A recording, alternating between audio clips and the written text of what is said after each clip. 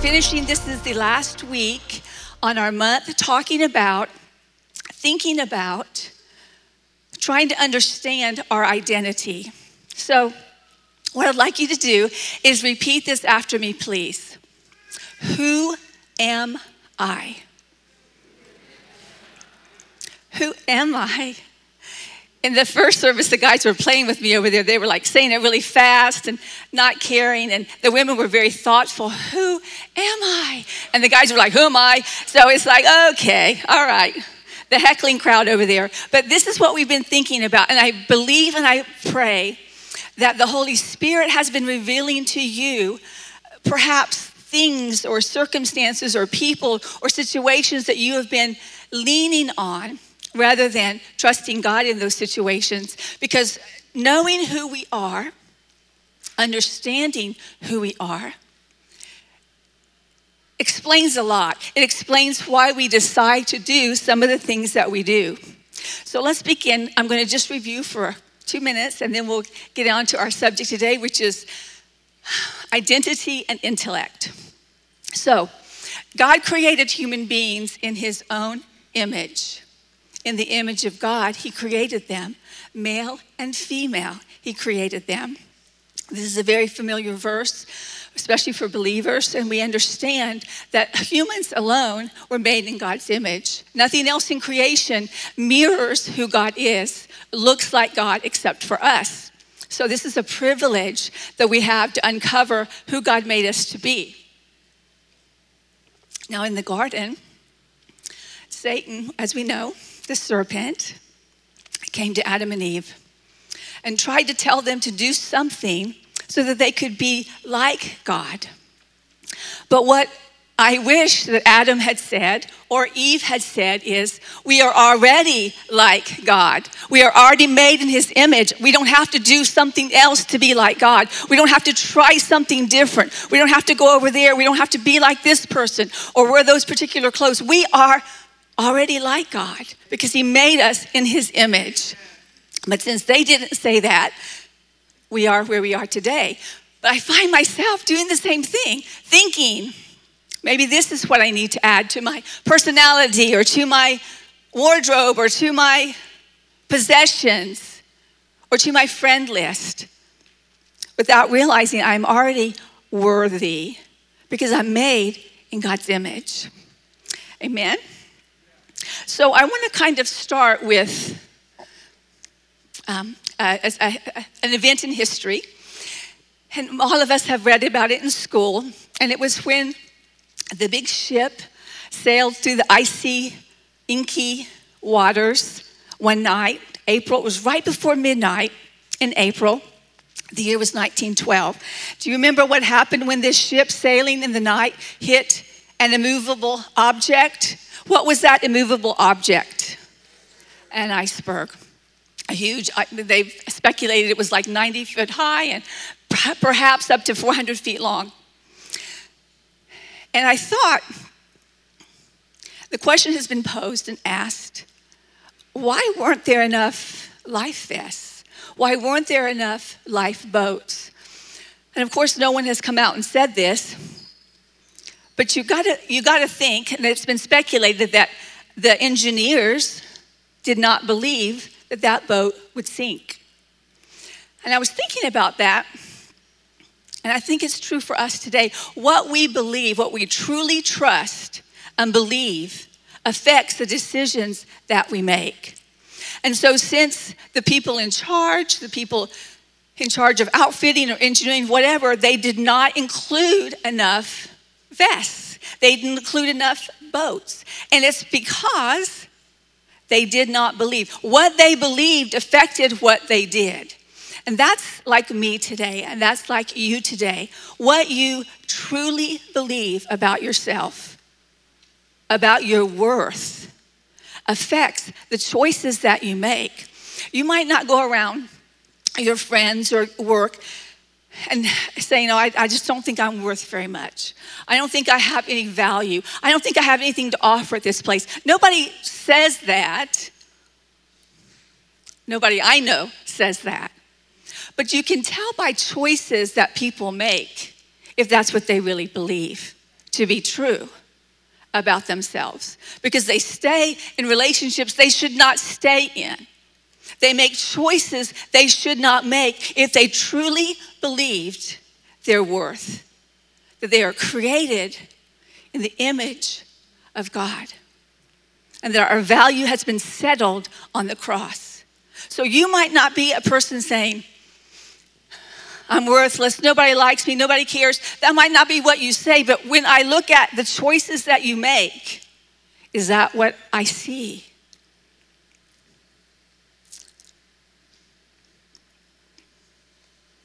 We go on in life, and most of us here are old enough that we've hit an iceberg in our life. We've come up against something that is immovable, a situation, a person, a diagnosis.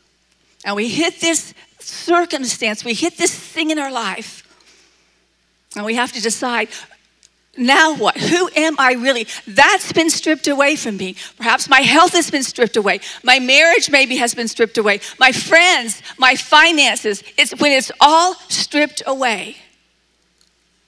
Who are you? Are you still worthy? Are you still made in God's image? Or are those things defining who you were?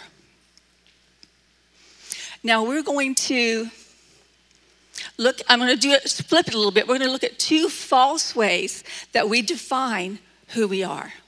We've talked in the preceding month, and if you haven't heard some of the weeks, they're so excellent. Please download them or listen to them, however you do it. Really, really good. But the first is, and this seems so simple, and not just simple, it seems naive. That not trusting God for what I need leads me to have a false identity. But let me explain what I mean by that.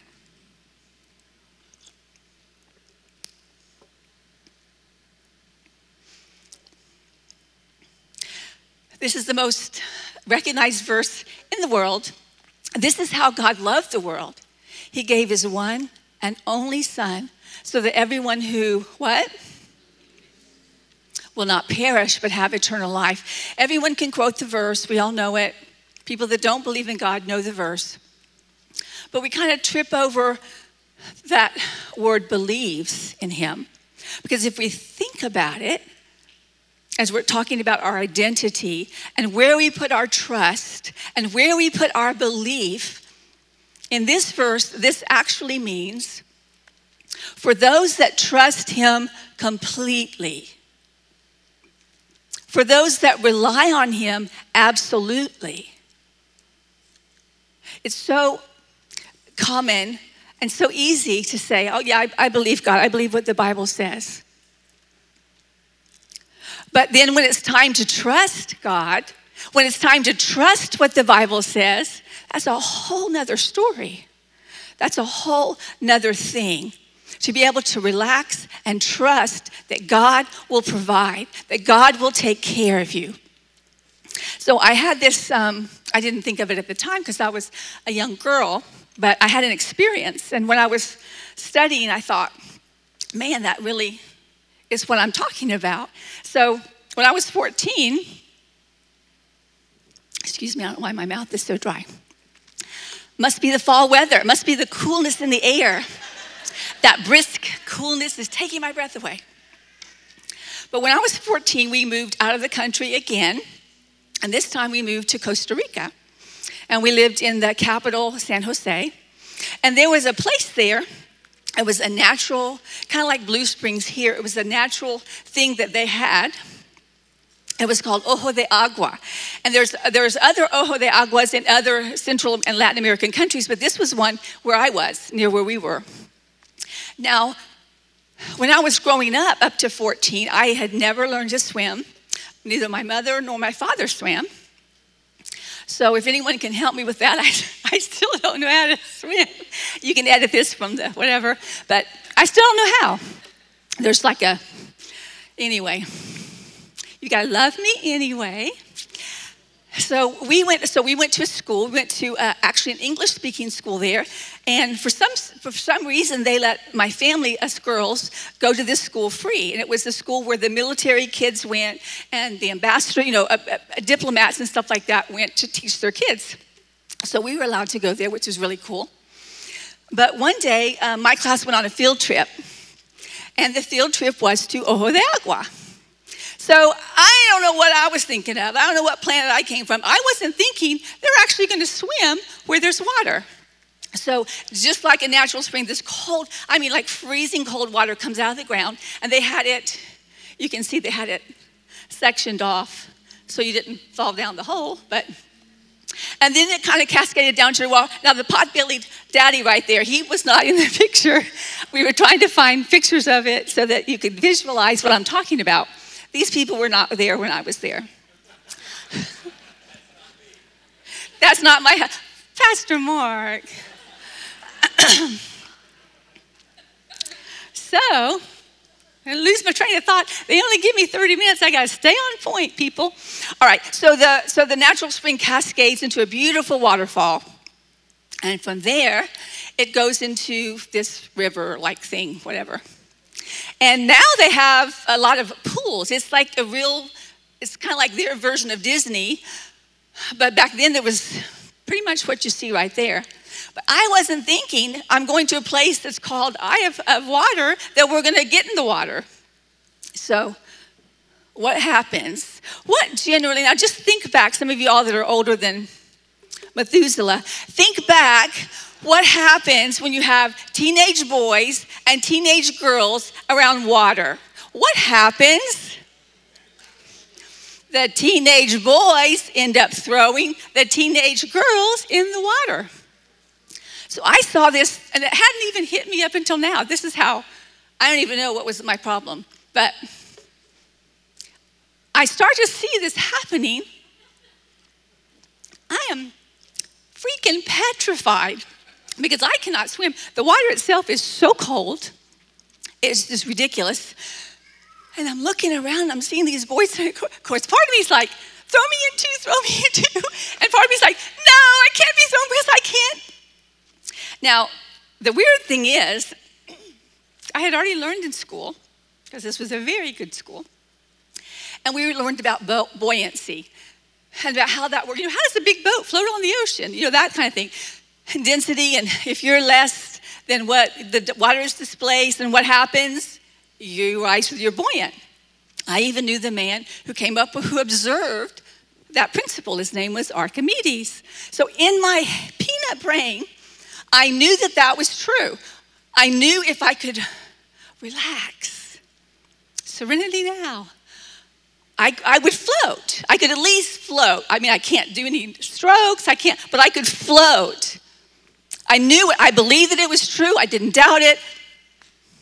It's in their history books, the record books. But I couldn't relax. I couldn't, even though I knew it in my brain, I couldn't trust it with my life. Because in my mind, if I went under the water, I was going to die. I was just going to die. That was the end of my life, 14 years.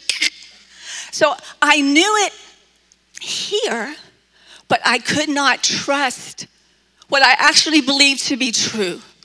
And that's how I believe some of us as Christians walk through life. We see what God says about our worth, or what he says about what he will do for us, what he says about his promises to help us, and we truly believe it. But when it comes time to actually trust him, trust that if we tithe, like Pastor Peter was saying, trust that if we put him first, he will give us these things that are bound up in our heart, the good things that are bound up in our heart.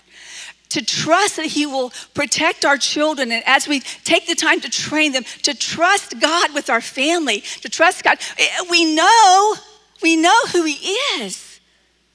But when it comes time to relax and let God's life in me make me buoyant, make me stay above the water, it's two different things. Believing and trusting, sisters and brothers, are two different things, very different things. So the second way and this is a really clunky sentence, so I apologize. This was my best version of it. You should have seen it before. Not allowing God's Spirit the freedom to overturn or to veto my decisions. And some of us might be going, well, I don't ever think I put my own understanding in front of God's, but really? Really, you don't think you do? God's word says, do this. Trust me in this. I'll just use this example that Pastor Peter. Trust me with your finances. See if I don't. My intellect says, I don't know how this is going to work. I don't know how. It does not make sense. With my intellect, I can't figure it out. So I'm not, I believe it, but I don't trust that he is going to be who he said he will be in my life.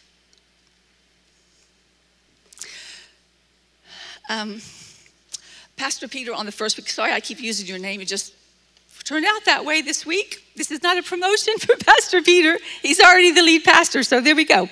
But that first week he talked about how we're formed and things like that, and he used this wonderful example of those of us that love to study theology. I see Jim Sellers here. I'm going to get to your class, by the way, too, so anyway. Promo plug for Jim Sellers' class, the first and the last Sunday at 9:30. Yes, there you go. All right.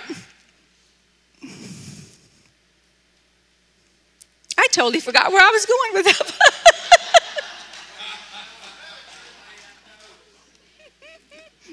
That's why I have notes. I know I'm not even looking at him. Okay. So one of the things that he talked about was that incredible sermon that Paul gave in Athens. Remember, it was a place called Mars Hill, and all the idols. If you didn't hear the sermon, please go back and listen. And as theologians, we marvel at the intellect that Paul had. I mean, in my humble opinion, only Jesus was a better apologist than the Apostle Paul. I'm not sure what it is about intellect, but I better not say that. Anyway, I read the description of what the Apostle Paul looked like. Zacchaeus wasn't the only wee little man in the Bible. Paul was a wee little man. He was short. So this towering intellect in this little scrawny body. But what he said, the brilliance of the Apostle Paul and his brain was that he looked at the culture around him, the different gods, and he understood what they were doing in their culture. And he was able to take a hook from that, something that they were interested in, and tie it to a revelation of Jesus Christ. And today we still think this is a model sermon, right? Don't you all wish we had something like that going on for us? So, but I think that Paul felt a little bit differently than that. And that's what I like about this second point, the second thing. We think that would be the best sermon in the world, and everyone will just fall under the power. But actually, it doesn't say that many people believed in Athens. And all the other places that he went, Ephesians and Ephesus and Corinth and all these places, it said the city was turned upside down. That people were like raving lunatics trying to kill him because he was infuriating the religious people. And the whole towns are changed by him being there. They beat him. They put him in prison. They would have riots against him. We all know the things that he suffered. But here in Athens, it says later on that only a few believed.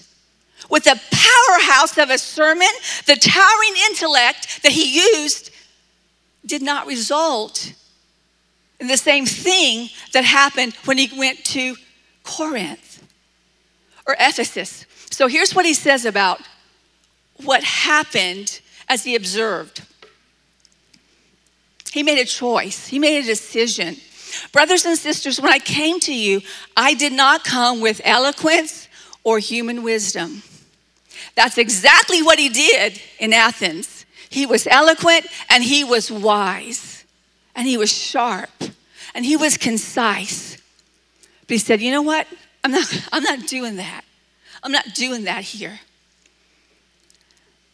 As I proclaim to you the testimony about God, for I resolved to know nothing while I was with you except Jesus Christ and him crucified. Now, I am pro-education. I am all for it. Go as far, develop your mind as fully as you can. The capacity that God has given you, take it to the edge, but don't rely on it to establish who you are. Don't rely on that, because what we know is not our most persuasive tool. If it keeps us from what? Doesn't that sound so simple? You could have said that yourself. But we don't, but we find ourselves actually relying so much on our own strength, our own understanding, our own reasoning about things. Now, to close, when Paul was in Ephesus, he said something that was so hated, so divisive, so troubling, that the religious leaders were all bent on running him out of town in some places, putting him in prison in other cities where he preached this message. But it was an idea. It was the truth, but it was a new idea they hadn't heard before. So as Paul is in Ephesus and he's talking to new Christians, he's talking to new believers, baby Christians, and he wants them to know something. And as he's sharing this idea, the religious people are getting stirred up. They're getting angry. They're violent towards him, because what he is telling those new Christians, what he wants them to understand is, you are a new person. You have a new identity now. You are no longer the same person that you were. Now that you believe, you are now in Christ. And that idea that they now took on who Christ was, that their life was hidden in Christ, was so infuriating to the religious and the legal people. But Paul spent the whole book of Ephesians telling us how to form our character around who God says that we are. Amen? The whole book is filled with who you are as a believer, who you are as a new Christian. It's no longer Reese who goes to the university. It's now Reese who is hidden in Christ.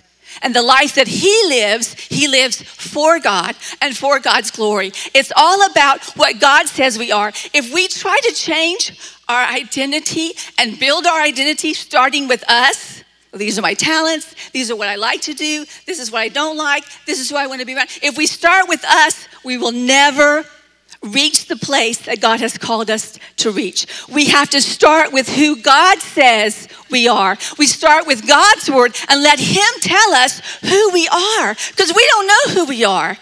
We don't know. We try. How many things have you tried? How many fads have you gone through? How many different things? Because we don't know who we are apart from God. He created us. He put his spirit in us as believers. He informs us who we are. And if I can just try to conform to the image of Christ, where my life is hidden and he is living through me, what a wonderful life that will be.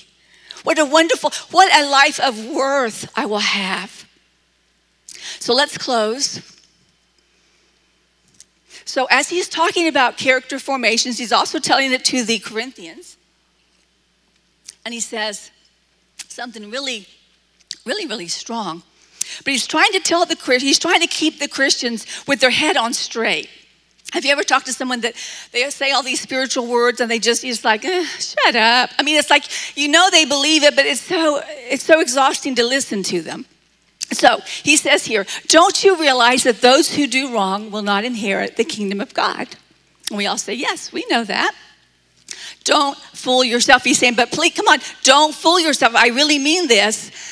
Those who indulge in sexual sin, or who worship idols, or commit adultery, or are male prostitutes, or practice homosexuality, or are thieves, or greedy people, or drunkards, or abusive, or cheat people. None of these will inherit the kingdom of God. Some of you were what?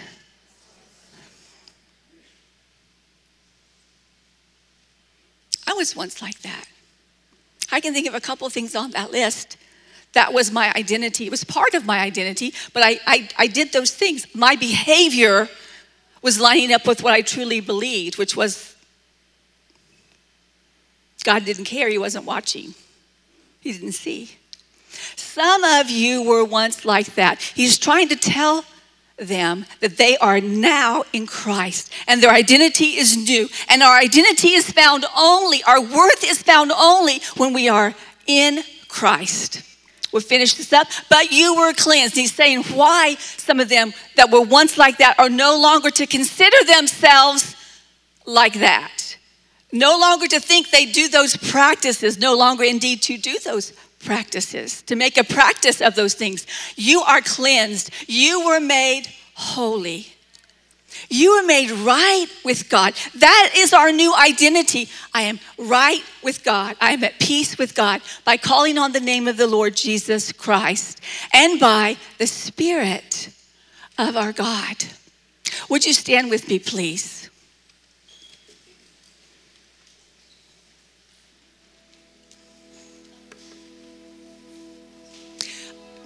The kingdom of God is not necessarily a logical kingdom. Spiritual things are not necessarily logical. In fact, Jesus was continually telling his disciples, asking his disciples to do something that did not make any sense. They couldn't figure it out. They didn't understand it, but they obeyed. And I know in the world there's like a saying or that seeing is believing.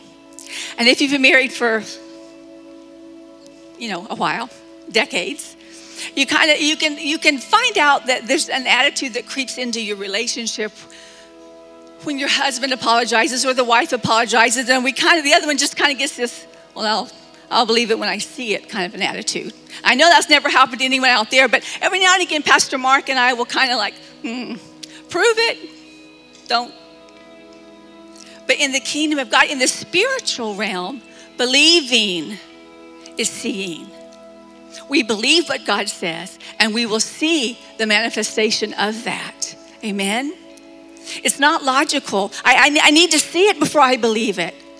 We don't see the kingdom. We don't see heaven, but we believe that it's so. So I just encourage you, for those of you that have maybe made your intellect or your IQ or your whatever goes with that as really the most important part of who you are, the thing that you're the most proud of. Let me encourage you to not let that stop you from listening to the leading of God's Spirit. Because much like the Apostle Paul, there are things he will want to do just through you specifically. That if you're not listening, if you're not willing to say, I don't understand, but I trust you. And I'm going to humble myself and I'm going to do this. We'll miss out on what God has for part of our life. So let's pray. Would you pray with me, please?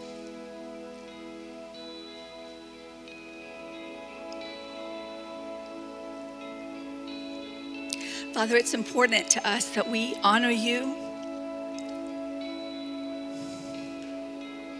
with every part of our life. And Father, we repent for looking to another person and putting the weight on them of being our God. If we look to a circumstance or a friend, anything, Father, that we depend on for who we are, Lord, we repent. And as you show us our heart, as you show us the things that we're setting up as little idols all around our life, Father, we invite you. We give you the freedom to show us that so that we can repent and turn. We love you, Father. I thank you for this church. I thank you for this body.